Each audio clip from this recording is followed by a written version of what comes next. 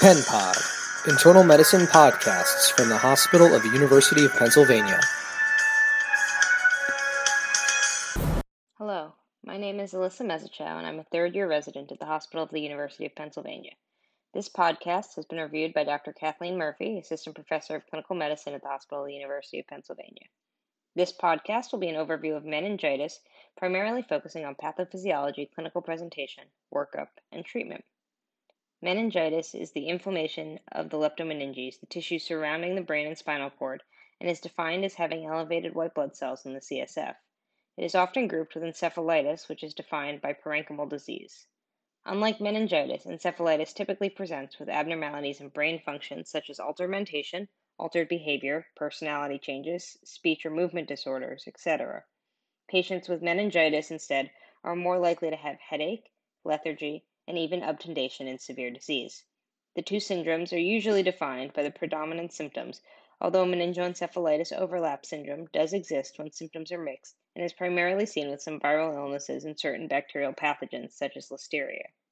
Meningitis is typically divided into acute bacterial meningitis or aseptic meningitis, which is an important distinction for deciding on empiric treatment as well as outcomes.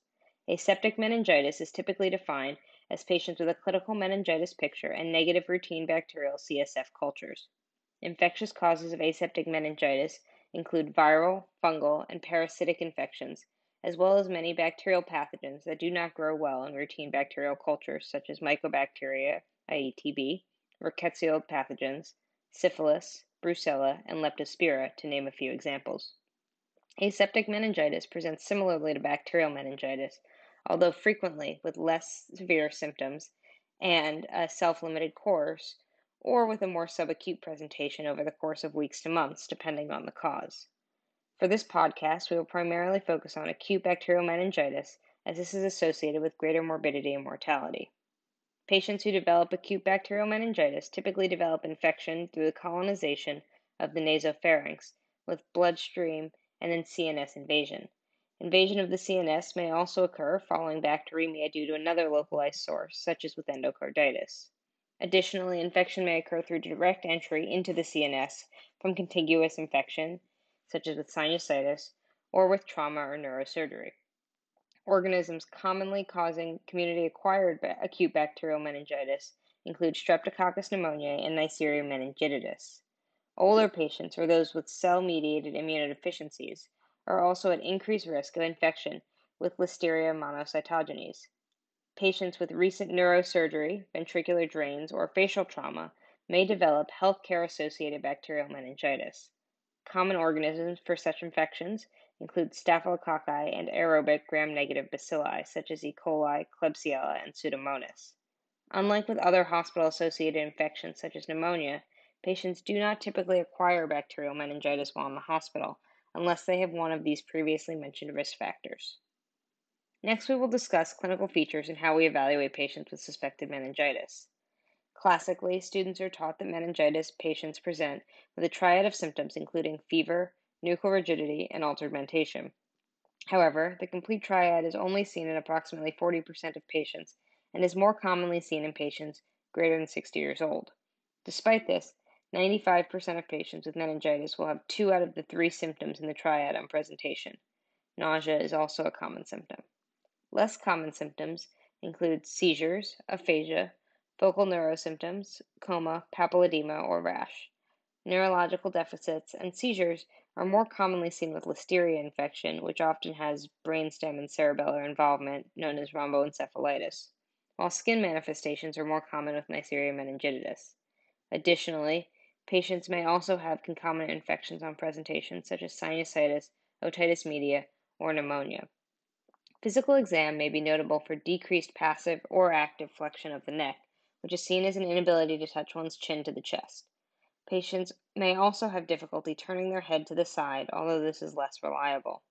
Classically, the Brudzinski and Koenig signs are also described as indications of meningitis. The Brudzinski sign is the spontaneous flexion of hips during passive neck flexion, and the Koenig sign is the inability to allow full extension of the knees when the hips are flexed. Both signs indicate meningeal inflammation and are fairly specific but have low sensitivity, so their absence does not preclude a diagnosis of meningitis. Initial workup for meningitis should include basic lab work, including a CBC, which will commonly show leukocytosis, although severe infections may be associated with leukopenia and thrombocytopenia. Blood cultures should be obtained prior to antibiotics in any patient with suspected meningitis and are often positive in bacterial meningitis. They are especially helpful if there is a delay in obtaining CSF sampling. An LP should also be obtained in all patients with suspected acute bacterial meningitis to obtain CSF unless it is contraindicated. Relative contraindications for an LP include increased intracranial pressure due to obstructive hydrocephalus, cerebral edema, or a space-occupying lesion due to an increased risk of herniation. Other relative contraindications are thrombocytopenia or increased bleeding risk, or if a spinal epidural abscess is suspected. A CT scan prior to LP should be considered in patients with a history of immunocompromise, CNS disease, new onset seizures, or those presenting with papilledema, a focal neurodeficit, or decreased consciousness. Once it has been determined a patient can undergo an LP, the LP should be conducted. An opening pressure should always be attempted, as an elevated opening pressure, defined as greater than 20 centimeters of water, can be associated with bacterial meningitis. CSF studies should always include cell count and differential, glucose, protein, gram stain, and routine bacterial culture. In patients with meningitis, CSF will have an elevated white blood cell count, with the degree of elevation, differential, and additional studies differing for bacterial and other causes of infectious meningitis. For acute bacterial meningitis, CSF studies typically show a very low glucose of less than 40 milligrams per deciliter, an elevated protein of greater than 200 milligrams per deciliter, and a significantly elevated white blood cell count, typically greater than 1,000, with PMM predominance. Gram stain and routine bacterial culture can be used to determine the specific pathogen. The elevated white blood cell count for viral meningitis tends to be less than 1,000 and is lymphocytic predominant. In viral meningitis, CSF studies will also frequently show a normal glucose and elevated protein, although again less elevated than with acute bacterial causes. Definitive diagnosis for certain pathogens may also be made with specific PCR testing for bacteria or viruses and other tests performed on CSF, such as cryptococcal antigen or VDRL. Fungal and TB meningitis will also show lymphocytic predominance similar to in viral meningitis, typically with decreased glucose and elevated protein, although there is some variability, particularly for fungal meningitis. For acute bacterial meningitis treatment, antimicrobial therapy should not be delayed while awaiting LP if it cannot be done immediately. While antibiotics prior to LP may reduce the yield on gram stain or culture, a pathogen may still be found in CSF several hours after antimicrobial administration. Additionally, blood cultures obtained prior to antibiotics can be helpful. Antibiotics for meningitis should be given IV to allow for adequate CSF penetration and given at CSF dosing, which is often higher than for other infections. When starting initial empiric therapy, antibiotics are often chosen to target the most likely causative organisms, Strep pneumoniae and Neisseria meningitidis. First-line therapy for community-acquired meningitis includes a third-generation cephalosporin, such as ceftriaxone, which has good CSF penetration and is effective against the most common causative organisms. Additionally, vancomycin is added in parts of the world with greater than 1% prevalence of penicillin-resistant pneumococci, which includes the United States. In adults over 50 years old and immunocompromised patients, ampicillin is included in the empiric regimen to cover for listeria. For immunocompromised patients, you may also consider expanded gram-negative coverage with either cefepime or meropenem, depending on the clinical situation. In healthcare-associated meningitis, empiric antibiotics differ, and vancomycin and cefepime or meropenem are instead recommended, particularly to cover Staph aureus and gram-negatives, including Pseudomonas. Of note, oftentimes acyclovir may also be included as part of initial therapy for acute meningitis if there's a concern for herpes viruses such as HSV or VZV. Therapy is then ultimately tailored based on culture results. In addition to early antibiotics, steroids should also be considered in any patient with suspected acute bacterial meningitis. Steroids are associated with a reduction in the rate of hearing loss, neurologic complications, and mortality in patients with strep pneumonia meningitis.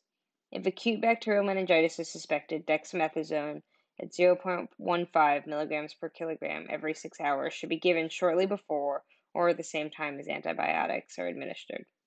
However, if patients receive antibiotics prior to steroids, dexamethasone should not be given as it is unlikely to improve outcomes. Steroids should be continued until you have identified the causative organism and stopped if it is not strep pneumoniae. Now, briefly to touch on aseptic meningitis. As previously stated, aseptic meningitis is typically more self-limiting or subacute in presentation depending on the causative pathogen.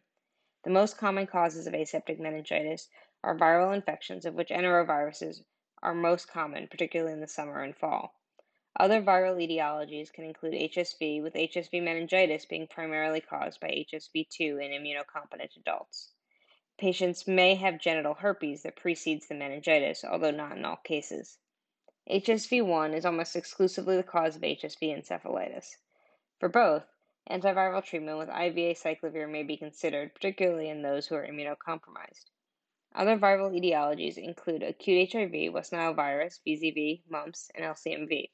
Most viral infections are self-limiting and only require supportive treatment. Other non-viral causes of aseptic meningitis include spirochetes such as syphilis and Lyme, fungal infections, and TB meningitis. Typically, these will have a more subacute presentation. Specific treatments will vary based on the cause of disease, such as antifungals or ripe therapy for fungal and TB meningitis, respectively. So to summarize, meningitis is defined by an elevated white blood cell count in the CSF and is typically classified as acute bacterial or aseptic. The most common causes of community-acquired acute bacterial meningitis are strep pneumoniae and Neisseria meningitidis. Blood cultures and CSF sampling for gram-stain and bacterial culture should be obtained immediately in all patients with clinical concern for acute meningitis for whom an LP can be safely performed. Empiric antibiotics should be started as soon as possible in any patient with concerns for acute bacterial meningitis, with steroids given prior to antibiotic administration. This concludes our overview of meningitis. I hope you found it helpful, and thanks so much for listening.